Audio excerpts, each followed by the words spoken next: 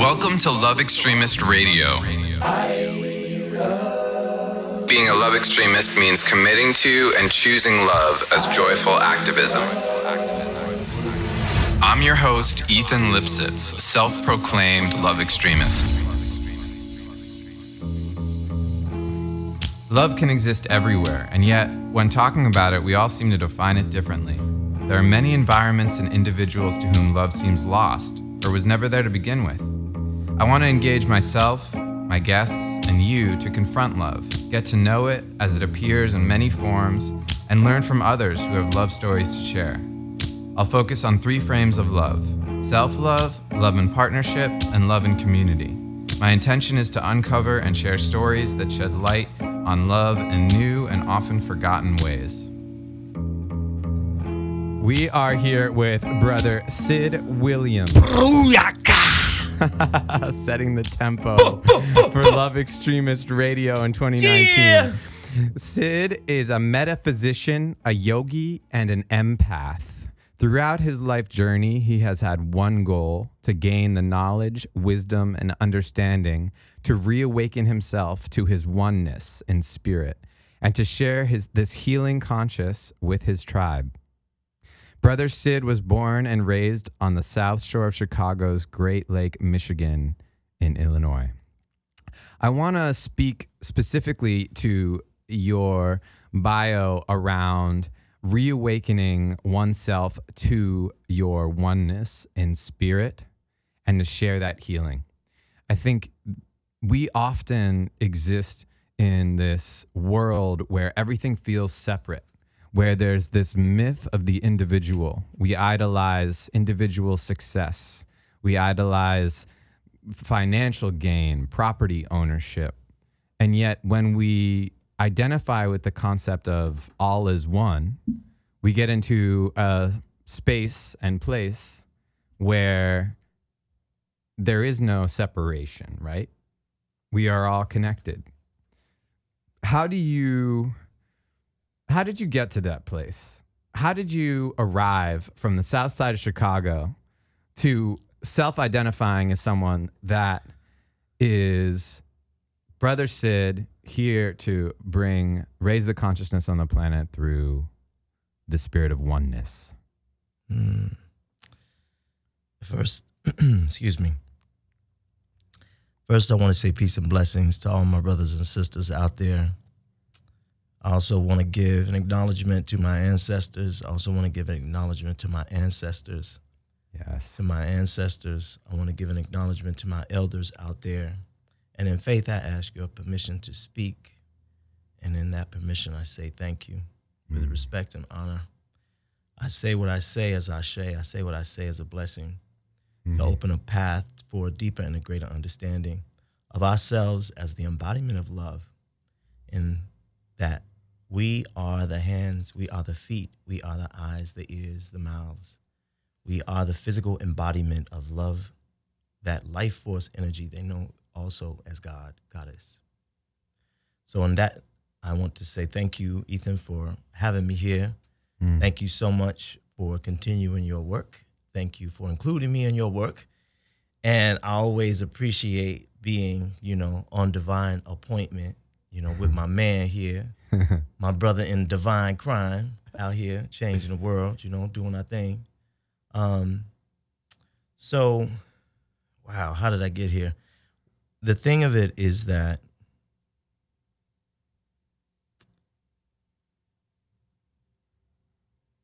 I've had the great opportunity to have many lives in this one life. And even in my youth, having so many dreams, so many dreams. I was very present and very conscious when I was born. In fact, when I was born with my eyes open, my eyes functioning properly. Wow. I actually remember being born. I remember looking at the doctor, and I remember this son of a bitch hitting me several times until I cried. Wow. I remember that, and I remember my father jumping at this guy because he almost dropped me. It was a madness. So the opportunity to come into embodiment and to know that one is conscious in a moment has in itself a lot to come by. Right? So, having been in this thing a couple of times, it's always about remembering, recognizing, putting back together again that which we forget, which is we are all here on divine appointment. None of us are getting out of here alive. So if we can live our lives with that understanding and simply witness the great gift of the breath that breathes you, because none of us breathe. Each of us are always only ever breathed by the breath. This is the experience of life itself. If we can simply be with these two basic laws, there is no possible way that an individual without mental health conditions will not logically come to the right body-mind understanding that there is only oneness. Now, it will take some contemplation. It will take some sitting and some practicing, witnessing the breath, noticing like what happens if you don't breathe, that it actually breathes you, right? And experimenting, some play like a child, open-minded on wonder, discovering. But the mind will open. The soul will relax, and your vision, your understanding of yourself will broaden wider and wider and wider. And this is the nature of love itself, recognizing itself as itself in physical form. This is what I mean when I talk about, being embodied in consciousness and understanding oneself that way. Okay. All right. Hold on a second. This is a way to live, though. Let me say this. I have come through much struggle, much failure, much grief and suffering. Okay? This is not no walk in the park. This stuff is not heady-deddy stuff. I got this because, I have lost kids. I've lost jobs, property, marriages. Notice the S. I mean, hey, being a light worker, a shadow worker, being a person who's an empath and understanding how to do these things and walking this journey is not no walk in the park. You're going to get beat up, and you got to expect that, when you're walking in the body anyway. Yeah, absolutely. Well, and this is why you're here. For one, you just answered the first question, what is love, right? You're expressing that love is this oneness, this consciousness of oneness. But also what's so fascinating. Well, it's a matrix, actually. What I want to say about love is that it's a matrix. It's a matrix that is yourself. And what I mean by that is that love is so dynamic. We are actually the embodied conduit through which love moves and breathes and has its being. Like, just think of it. Space can't know its space if it can't touch something, right? So that's what I mean. Like that love, that frequency, that vibration, it's something you can feel. And if you focus on the breath, that right there is a start. Yes. This isn't, but I just want to be clear about this, Ethan. We have to get away from the mind just in trying to understand what love is. Love is something it breathes you, you can touch it, you can see it, it cries. It's a woman, it's a man, it's so many different ways to understand what love is. But the path, the journey, right? Our journey and our path is to find our way individually, how this soul expresses. And that is only happening when I'm in connection with my ancestors and I'm peeling off this ego, this edging God out, this identities of time and space, of clumped experiences, of culture and myth and institution and racism and all the other isms. And man, that's not who we are, man. I hope the people you bring on this show is breaking it down, bro. Oh no, don't worry about that. We're breaking it down. But breaking it down. You just broke it down so deep. We just went way deep into something that is very much embodied, as you said. And I do want to get into the realm of not necessarily mentalizing things, but I want to get into the realm of what we can touch, right? What are the points where we can actually connect and say, all right, Sid, what's your story? What are the things that you've been through that other people can relate to and say, oh, I've been there too?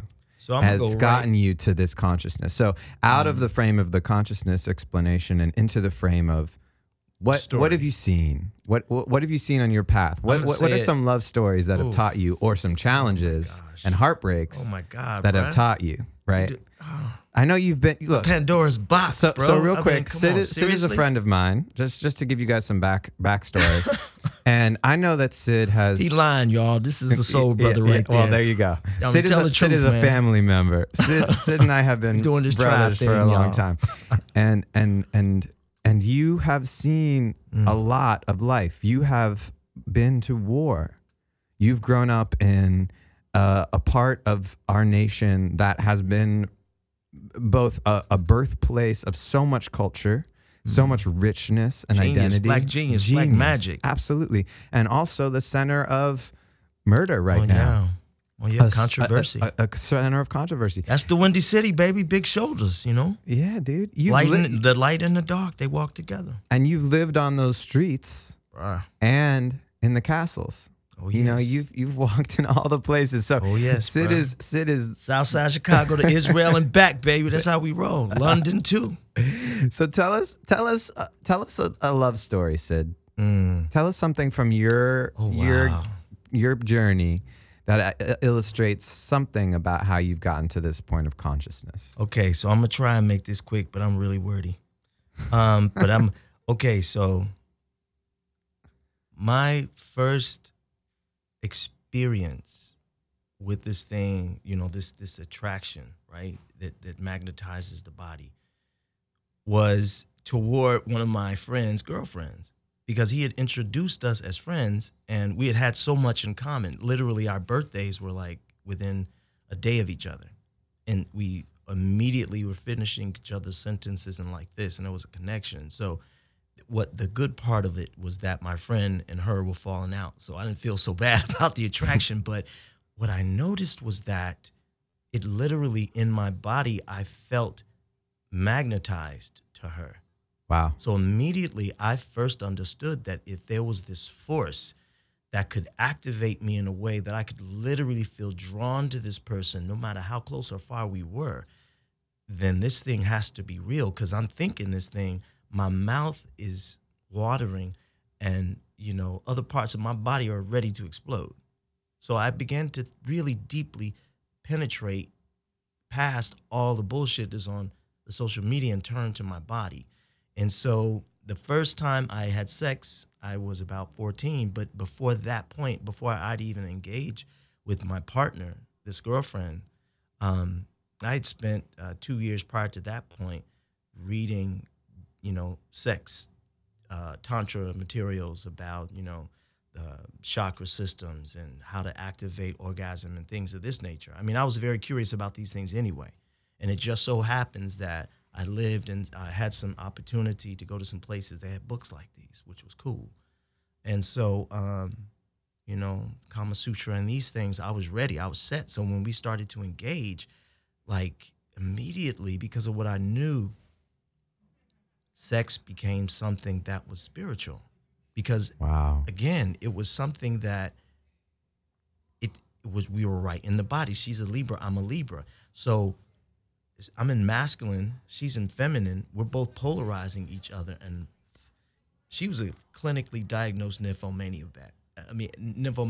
So we had 19-hour sex situations going on at 15, 16. Like, and when you're doing that, what that does to your body and your mind, your connection to this person is so alive. It gripped me in a way that was very unusual. Our parents noticed that, and our mothers cut it off. Like, and we tried in every way that we could to stay connected, but it was all but impossible. Wow. So you, like your first interactions with intimacy were of a spiritual lineage, having read up on that previously, and had this personal interest. And having shared it with her, and we intentionally began to, you know, experiment with color and experiment with sound and experiment with, you know, certain positions and breath. And it was just a deep, deep study. And this is, you know, at that time when Sade was out, so that saucy music will, I mean, yo, bruh. Wow. Wow. So then with your parents, your mother's cutting it off, did that create a sense of shame or like a suppression or a feeling like this was taboo? Or did you feel confident that what you were doing was still healthy? I felt confident what we were doing was healthy, but I also understood that our mothers were women that were wounded in love and were jealous and could not hold space for just the bright brilliance that we had together because we were the best of friends. We supported each other in everything. Wow. And so their concern was that we were suffocating each other and taking one another's lives over, but we always supported each other. So, for me, what I took from that was that is what love can be, or that is what that thing could be, because I didn't know if it was love. I just knew it was so consuming, and passionate and tasty and, desire. I began to understand the cycle of desire, to know what you want, to see what you want, to feel what you want, to speak what you want, to be grateful for what you want, to take action. Like, I began to understand that there was an energy, there was a movement with desire that had power, that you had to stay in what you wanted. Like, you could work with that. And when you're a kid, you can't put it all together. Things are coming and going, and you're fighting with your parents, you're playing football and shit. You want to be popular and you want to wear the right clothes and stuff. But a journey is happening. Mm-hmm. And so I had a father, who was a Black Hebrew Israelite and Black artist at that time in the 60s in the Black Power movement. And my mom was right there with him, strong brunette, from the south of London, out there with my dad, kicking it in the bricks on the southwest side of Chicago with my family, doing this art thing, this great, beautiful community thing, teaching people how to eat well, wrap their hair and doing art and culture and music, and Earth, Wind, and Fire is coming, and the last poets are coming through, and Commodores, and it's like this thing. And so when that's your backdrop, you're not going to be no regular kid, man. I was reading on the first grade level at the age of like 2.5. Wow. So it's like I've always been in this journey. What I really appreciate about how you articulated that love connection with your first partner was how it felt embodied. You noticed that your body was giving you the cues. And I think there's actually a commonality with partner love that also exists in self-love. Yes. And can also exist in the collective, where but specifically around self-love, where embodiment practice, right? Just coming back to the breath, as you said, coming back to awareness of the body is one of the most powerful methods of coming into self-love. Would you agree? Absolutely. And it's fundamental. It's fundamental because this is what can also be noticed in my journey, is that one can have a sense of it, but if one does not properly begin to shift and tune and feed one's self, in a healthy way, you become unbalanced. And then you get sucked into this unhealthy male toxic bullshit that we all have to fish ourselves through as we're trying to discover what life is actually about. We get caught in these capitalistic games and these struggles with this military industrial complex, both with the state on the streets and on the federal level to the countries, and being a veteran and being from a family of veterans, my father being a veteran, and in terms of a heartbreaking experience of love, the only time in my life as a young man that I can recall after the age of about 6 was that of a street experience I'm going to describe.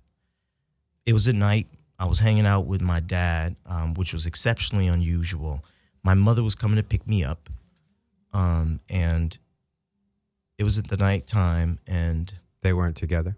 no. Oh, my parents had been separated a long, long time ago, for a number of different reasons I won't go into. But needless to say, it wasn't a great experience.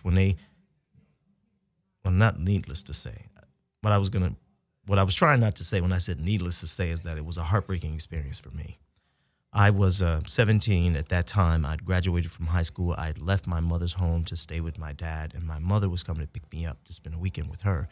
And so my father walked me down. We're waiting. My mother walks up. He says, "Hey, Jan, how you doing?" And my mother just, "Why are you talking to me?" And boom, it just lit up. It was an immediate explosion. right under a street lamp at night when the sun is going down and people in the neighborhood are still on the street. And this is the last experience I have of both my parents alive, standing in my presence. Wow. And at some moment when they stopped and things were settling down, I said, "Are y'all finished now?" I said, "Are you finished?" I said, "So let me help you understand something. This is the first time that I've seen the two of you in the same place at the same time since I was about 6. And this is the memory you want to give me and leave me with. I just want to leave y'all with that and help you understand what you've created here." And I walked away. And that was a bittersweet situation because I understood that they were locked in a chaos cycle that had no resolution because they were not focused on love. They were focused on pain and loss and anger. And I felt that, and it burned. I'm sure. You know, and there's a cycle of generations of that, you know, especially in the African-American community. And so that's also something that shows up in many of our relationships that we often don't think about, is how ancestral breaks in love cycles impact our habits that play out in ways that we can't see because we don't know the stories. I want to speak to that for a second because I come from a place of immense privilege. I grew up in a very loving family. My body is Caucasian, I'm redheaded, you know, I'm Jewish, but I come from love, and I didn't experience that type of heartbreak in my family, at least not at that level. And I just want to speak to, I guess, I don't know if this is a naive question, but how do we break the cycle? When someone, all they know of love is mistrust, or is actually anger and hate and you know, disruption in a family, if their role models don't exist for a healthy relationship or a loving environment, how do they, or How does does one encounter and shift and transmute into a lighter space? I remember when, I hope it's okay that we talk about this. Do you speak about your health and your Yeah, absolutely. Yeah, I speak about I remember when you first told me about your condition. And it's immediately at that point that I was very clear about what my role was. And just to remind everyone, I was diagnosed with a brain tumor 1.5 years ago. And so I've been battling that for the last 1.5 years in various ways. So when Ethan and I first met, I was like, "Oh man, it's one of my soul brothers. I know this dude. We've been on this trip a couple of times." I'm like, "Yo, what's up?" He's like, "Oh, yo, what's up?" And we just hit it. It was just like, bam.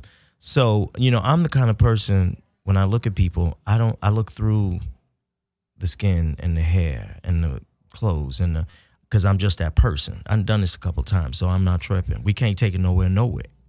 You know what I'm saying? I mean, it don't mean nothing. So, you know, when I connected with this dude, it was powerful. So when he said to me, "Man, I'm sick," I'm like, man, okay, cool. So first thing I said, "Man, we got to get together." So I brought like grocery bags of supplies and books and like was going to break it down. And my first question to him is, you know, are you ready to die? He's like, yeah. I said, "Okay, are you willing to kill yourself?" I said, because that's a concept. If you're willing to kill the concept of your death, then you can free yourself from that. And if you can free yourself from that concept, if the concept does not exist and you practice that out of your consciousness, you can shift this entire thing. And he was like, "Let's do it." Well, shit was on and cracking. And so, you know, in this sense, it's love has everything to do with the willingness. Look at this. Angel bells, man. See, that's what I love when I talk about stuff, man, and bells go off and things happen. Yeah, I just let it happen, man. Yeah, let it happen.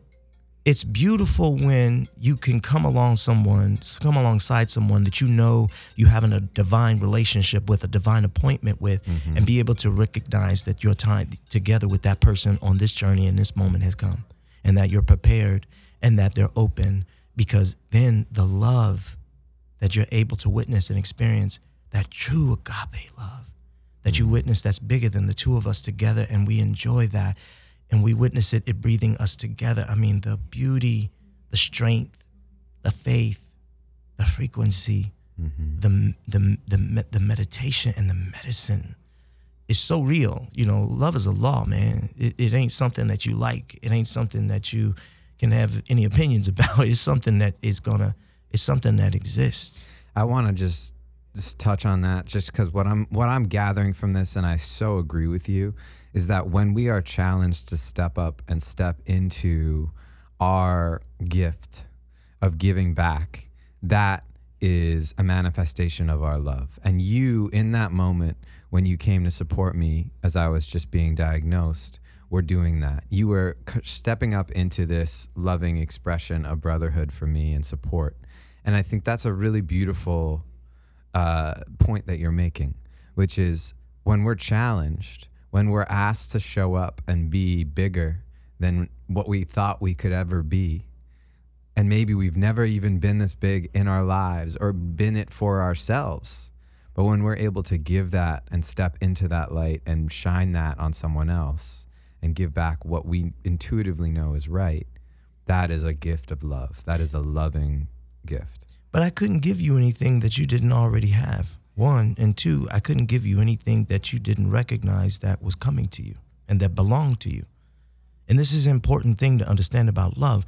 Love is not a foreign magical concept like a Disney movie, you know, or some shit you see on the movie Friends or some of these other cosmopolitan fashion-based shows where we're selling brands and drinking cocoa and shit. Love is something that it has to break you. You have to be willing to grab the sword of something that will cut you inside and cut you when it comes out. And you have to be willing to breathe and witness and be and go through all of the terror and the tragedy and the passion and the celebration. It all comes together. You avoid any part of it, there will be your skeletons. And to walk in the grace of that is our journey. And to be open. And this is why, again, I say back to the breath. If we just are willing to expand fully and contract fully, everything in between can be handled. We just got to take it a day at a time. And that's a practice. Look, I have struggled with the multitudes of the types of addictions and mental health issues due to my service-related wartime experiences and losses of family and children being taken away from me in one way or another, or my children being, in my experience, killed through being taken by abortion. And, you know, these things are literally caused me to have the desire to take my own life. And at that same time was going through an existential spiritual crisis in that I'm asking this God concept of Jesus and all this Christian situation, you know, hey, if I kill myself, can I still be in your presence? Because I don't believe everything in this book, and some of these things these people saying are doing, it ain't right. There's something greater here. And what I witnessed the law say to me was that, yes, you will still be blessed, and I cannot take away the consequences, and there will be consequences. But I, in my mental health crisis, was willing to take my life to understand that. Now, look, I wouldn't suggest that to anybody. Let me not be mistaken. Yeah. I would not recommend that to anybody. But lo and behold, those of us that are true shaman, those of us who truly are workers of Olodumare, high priestess and priest work, the goddess worshipers, y'all hear me? Hey, expect to be broken. Expect to be changed. Expect to be made anew.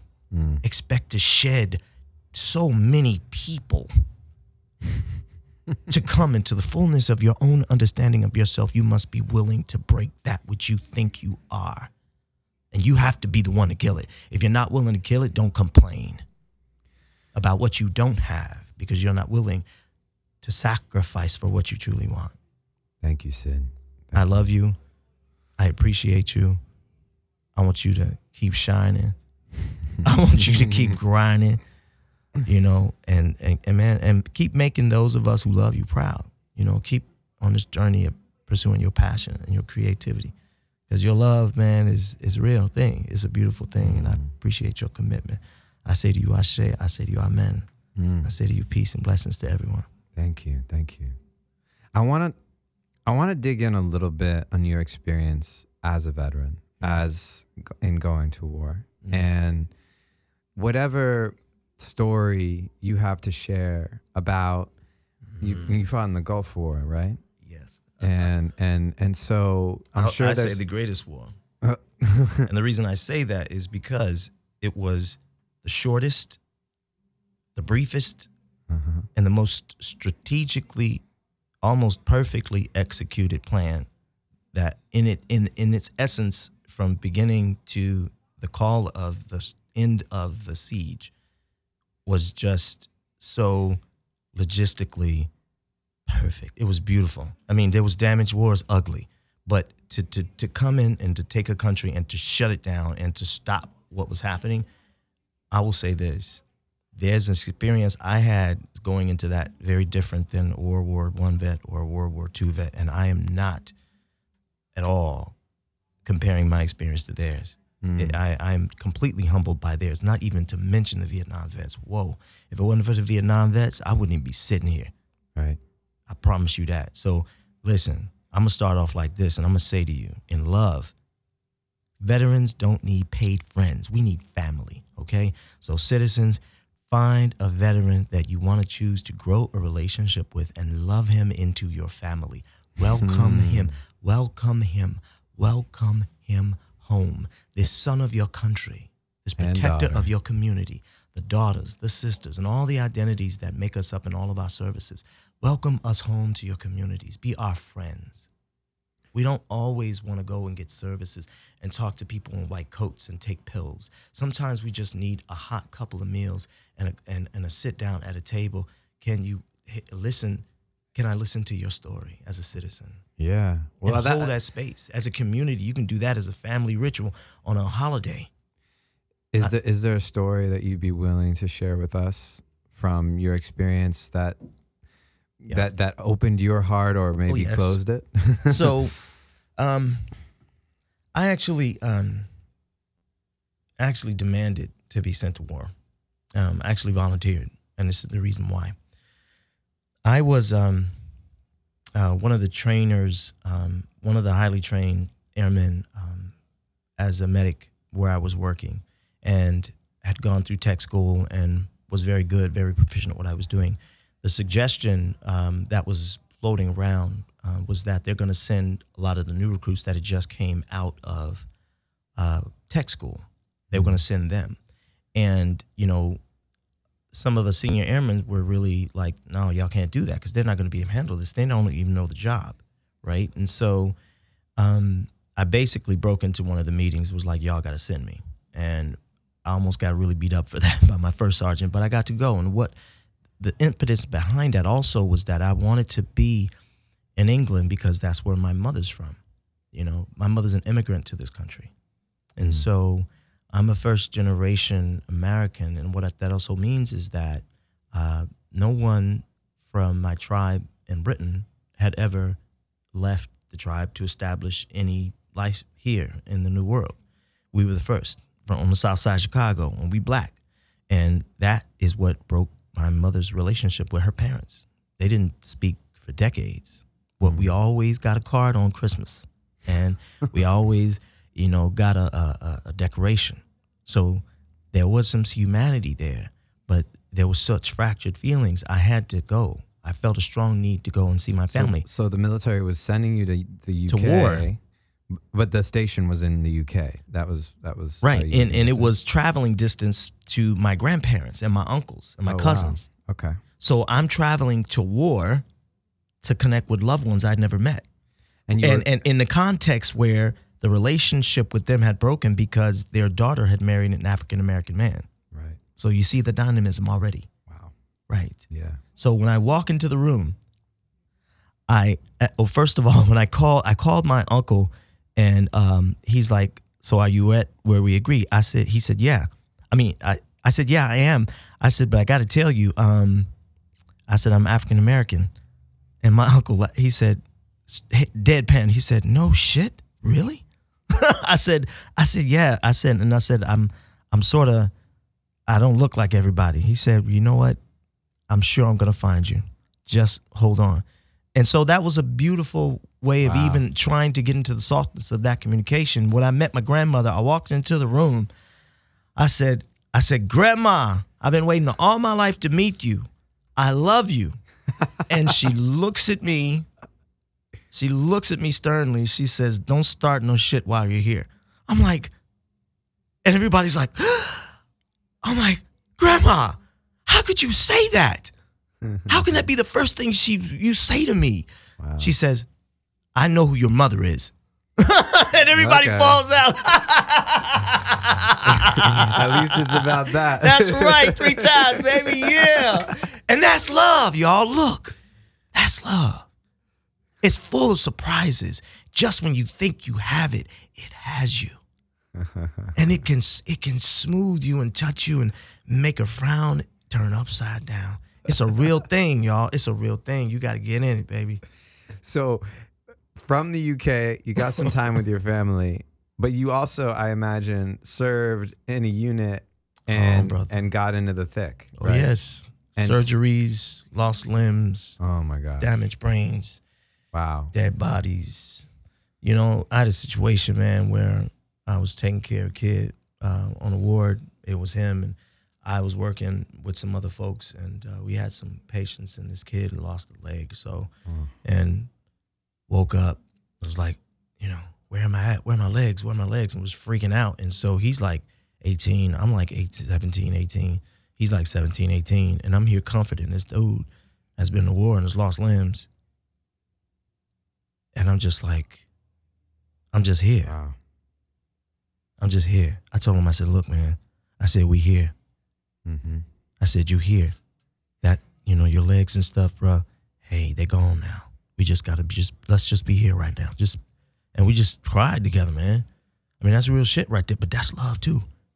Yeah. And you have to be able what to, is. Yeah. And meeting one another on the grounds of war and loss and grief, and yet finding our humanity and the willingness to breathe in the ache and the torment, and yet stay connected. Right. This is love. It requires practice. It requires meditation. It requires witnessing. It requires sacrifice. Mm-hmm. It requires a desire to strive for something more, something greater, you know. And I'm going to tell you, being a veteran is not something, it's not just a job. It's an avocation. It is a calling. Because we've had a volunteer military for decades. Mm-hmm. So the people that are going have a desire that is built into who they are as people. That kind of love is just something that embodies you. And when you walk as a person who's taken on the code of a warrior, and you experience that kind of love in a unit with other people where knuckles up, elbows down, back to back, it's us against the world, and we ain't leaving nobody behind. And you put your life on the line with other people like that, and everybody don't come back. Mm-hmm. See, love means something different. It's not as simple as using it unconsciously as a weapon anymore, because you've seen what that does. So love becomes more complicated. It becomes more relative. It becomes more qualitative. It becomes more conditional in its unconditionality. There's an inside-outside thing with love that you can experience if you go to the breath. Notice how I keep taking you back to the breath. So would you say that you built relationships with individuals while you were serving that had a different flavor of love, or was it more so about a self-love that was cultivated through that experience? I mean, it was more what the experience as a veteran has a lot to do with development of a sense of camaraderie with a set of mission-driven attitude about life, with a unit of people that are different than you, that have different skills and perhaps different expertise than you. Maybe you don't always know them and they don't always know you. Maybe y'all don't always get along and maybe you don't always trust each other. But when that fucking bell goes off and it's time to go to war, knuckles up, elbows down, this shit is going down and everybody coming home. Period. In a box, so help us not. But if so, we're going to honor that person and we're going to honor him for the rest of our lives because we know what it takes to sacrifice so that freedom can be a peaceful cup of coffee on a calm afternoon in a safe home, warm, children protected, provided for. There are people on the other side of the planet you will never even know that are having sacrifice so that you can put gas in your car, so that you can argue with your neighbor or practice whatever rights that you have in this country because someone is standing watch. That kind of love is not something you can pay for. It's something that one has to be willing to sacrifice. One has to be willing to stand in that gap. And I know what that feeling feels like, you know, being the oldest of 4 boys, growing up in the hood, you know, losing friends growing up, you know, and, you know, even at some point, you know, living across the street from a whole house and a drug joint and seeing that and then understanding that my uncle had actually grown up with this person in the neighborhood where my mother and them used to know. I mean, it was a communal thing. And it's like, that was a bizarro situation, but it brought me back to the complexity of what love is. That connection to that woman in that house doing those activities was still in place. My uncle still recognized her as a human being. And she, as a result of that, kept an eye out for us. We didn't have normal problems in that neighborhood. So I also understood that love is dynamic. It's complicated. It's not always a straight line because my mother didn't like that woman. They knew each other. They respected each other, but they didn't talk. So there was boundary too, which had protection and merit. So, you know, you see what I'm saying about love, man. It's not, you have to be willing to breathe with it. You got to be with it. You know, it's going to cultivate you if you're willing. But I really appreciate you bringing up the word boundary because limit, that's something that we often let our boundaries go, right? You know, too fast, way too fast, too often, way too often. You know, when we feel in our bodies like, oh, this is love, whether that might be exciting and new. Yeah, come aboard. Right, or maybe it's a self-love, right? Maybe it's like, man, I just discovered this new diet or this new form of exercise, and then addiction plays a role, and we don't set boundaries there, right? Well, see, then so this is where I was so grateful to have begun my journey of this depthful understanding of love with desire. Because desire is like a basic principle of life itself. It's a self-igniting striving. A desire to want will take you to an image, a thought, a feeling, which will take you to something that you will say, write. It will take you to something that you will create or act upon, and a manifestation will happen. When this is the most simple thing. When you notice that cycle right there, you can see it everywhere and everything. And that's the abundance of what love is, does, and brings. Even if you want to get back into the oneness, right? Look at our relationship with the tree. Man, we're going back to the same mineral compounds. When this body gives, when the breath no longer breathes us and this body breaks down, this carbon unit, yeah, bro. Well, we also breathe with the trees, right? What the trees exhale, we inhale, and vice versa. Exactly. So I'm interested though, because there is like a fine line. Like when you talk about desire, sometimes desire feels like craving, like there's an absence of something. Like you could, like there's coming from the place of lack, the place of scarcity, grasping, versus the place of abundance, the place of plenty, fullness. And I think that desire can exist in both spaces, right? It does. It has to. It's the sustenance of the universe itself. I mean, if the universe doesn't have a driving desire to fulfill itself, then it wouldn't exist. Right. So then when you notice that it's a compulsion that actually drives what breeds you, and it's always going to do that, and it's greater than you, then you can understand that it actually wants to provide for you. It wants you to win. So it can experience what it's like to have what it wants, so it can be what it is. So this is why it's important that we have a depth of relationship with ourselves so that we know who we are, we know what we are, we know why we are, because we have to tell our thoughts what to think, our feelings what to feel, our bodies what to do, our time how to tick, our money how to spend. You see? And really, at the end of the day, we just got to continue to breathe. We got to continue to recognize. Witness, right? That miracle that pushes being. us forward, the being. Yes, thank you. So what are some, besides breath and witnessing your breath, what is a daily loving practice that you would like to share with us that's something that you do that can spread or cultivate love within or bring it out? I like to keep the teaching very simple. So when I say that there are times when I literally sit and simply focus on breathing, this is exactly what I mean. And when I say focus on breathing, what I mean is I try and practice allowing the breath to breathe me and just see what will happen if I don't breathe. Because at some point I'm going to have to participate, but I try and focus on that space when that energy takes over and I choose. Because if I can witness that, there's something there. And what I witness in my own body is a sparking. There's a sparking in that, noticing that I feel my entire neurological system flare up. And that's life force energy that I'm trying to witness, that I'm trying to nurture, and I'm trying to be with. Because if I can do that, then I can begin to work with that energy or notice that energy in other places. And look, I apologize. This is deep stuff because I'm just deep like this. All right. I talk like this all the time, and it irritates a lot of people that love me, but this is all what I know. And that's not to say that, yeah, what's up, baby?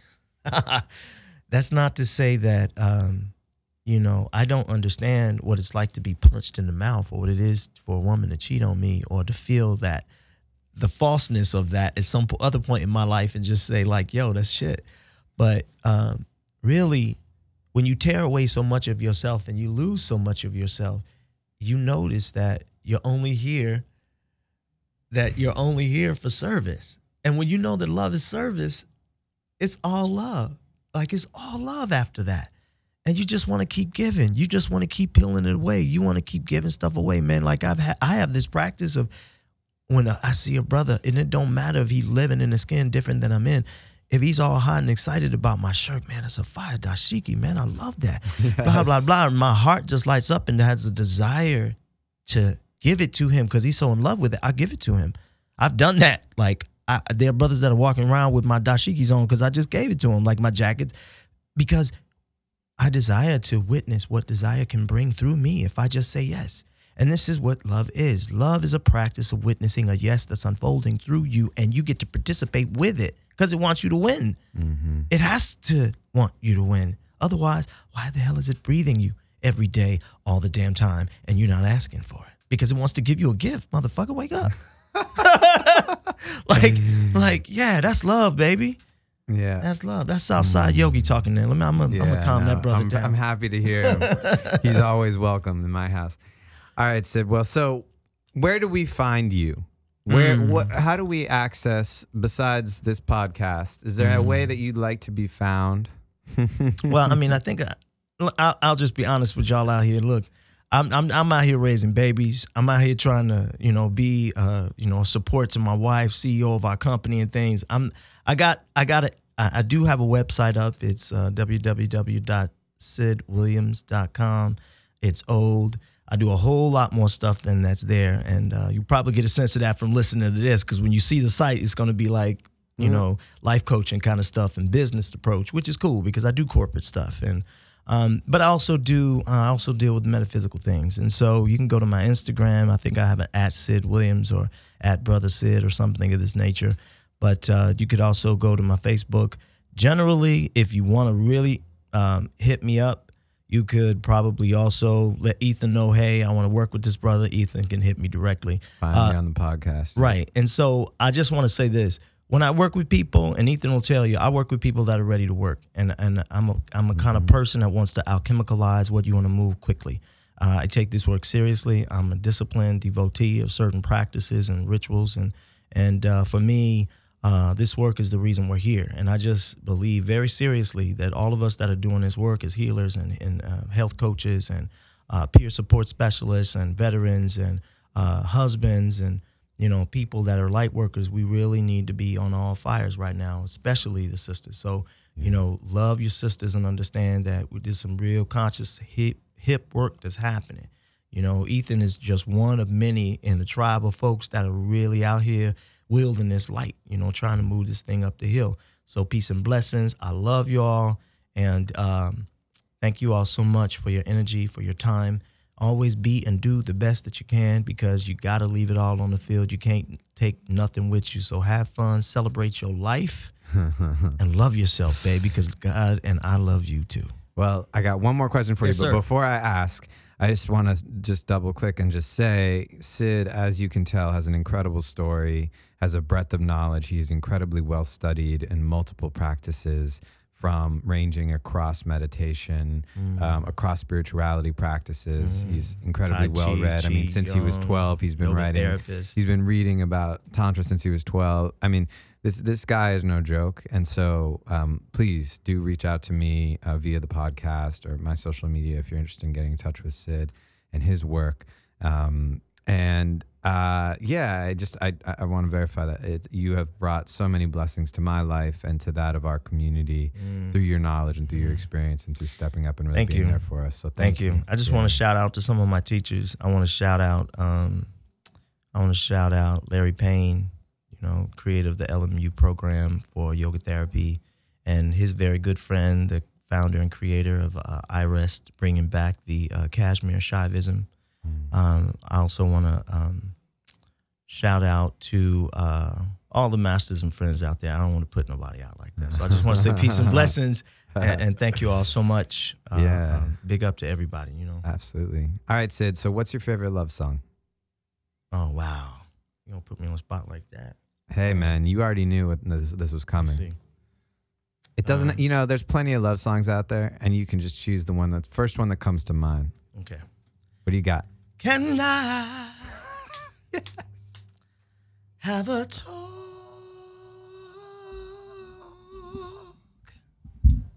with you?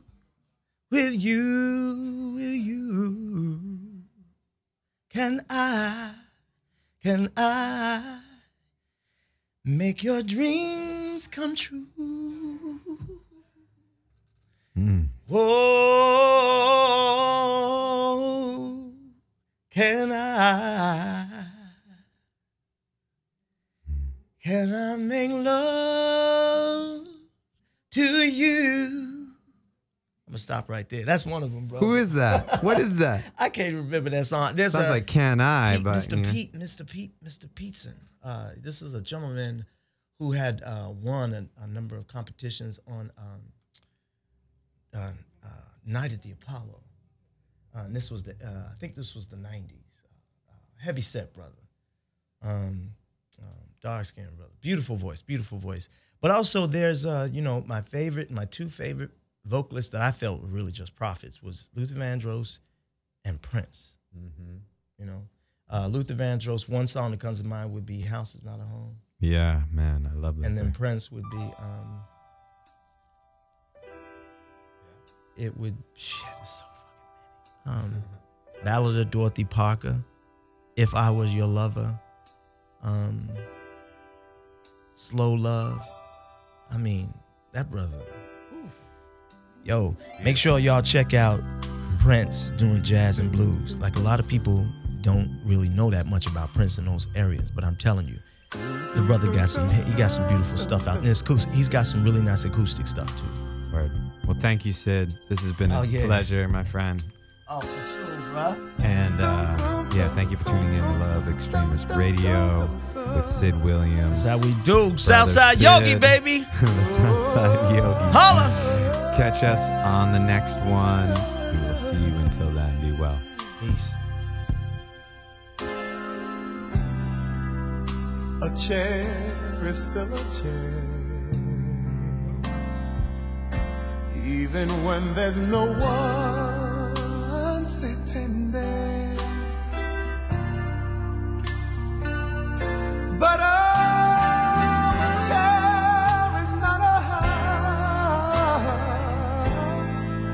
And a house is not a home when there's no one there to hold you tight and no one there you can kiss good night.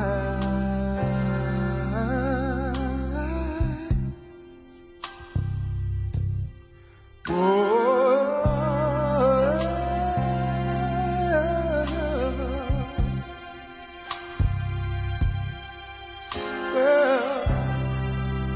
A room is still a room, even when there's nothing there but gloom.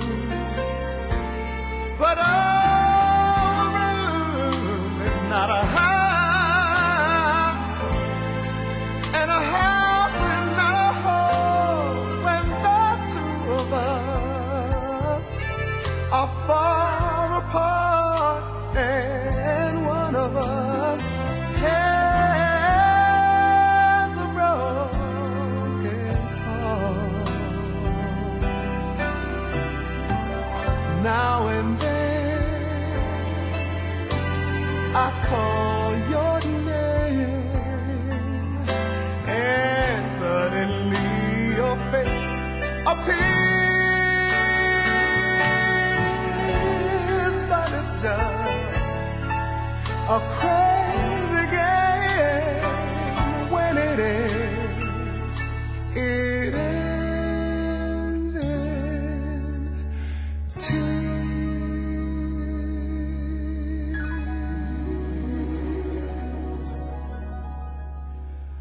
Pretty little darling, have a heart.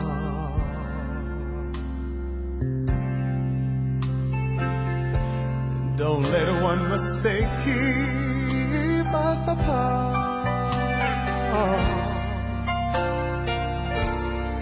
I'm not meant to live alone. Turn this house into a home when I climb the stairs and turn the key. Oh, please be there, saying that you're still in love with me. Yeah. I'm not meant to live alone. Turn this house into a home when I climb the stairs and turn the key. Oh, please be there, still in love.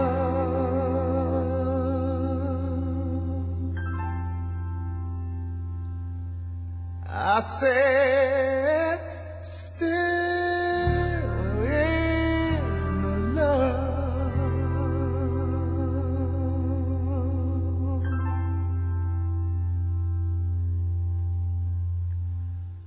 Still in love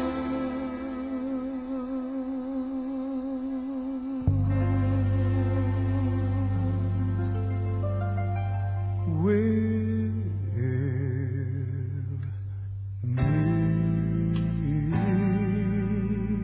Yeah. Are you gonna be in love with me? I want you and need you to be, yeah, still in love with me. Say you're gonna be in love with me.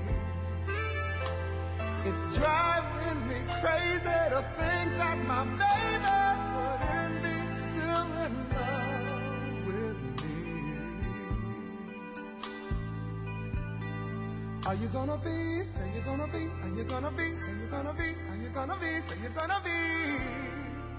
Well, well, well, well. Still in love, so in love, still in love with me. Are you gonna be? Say that that you're gonna be still.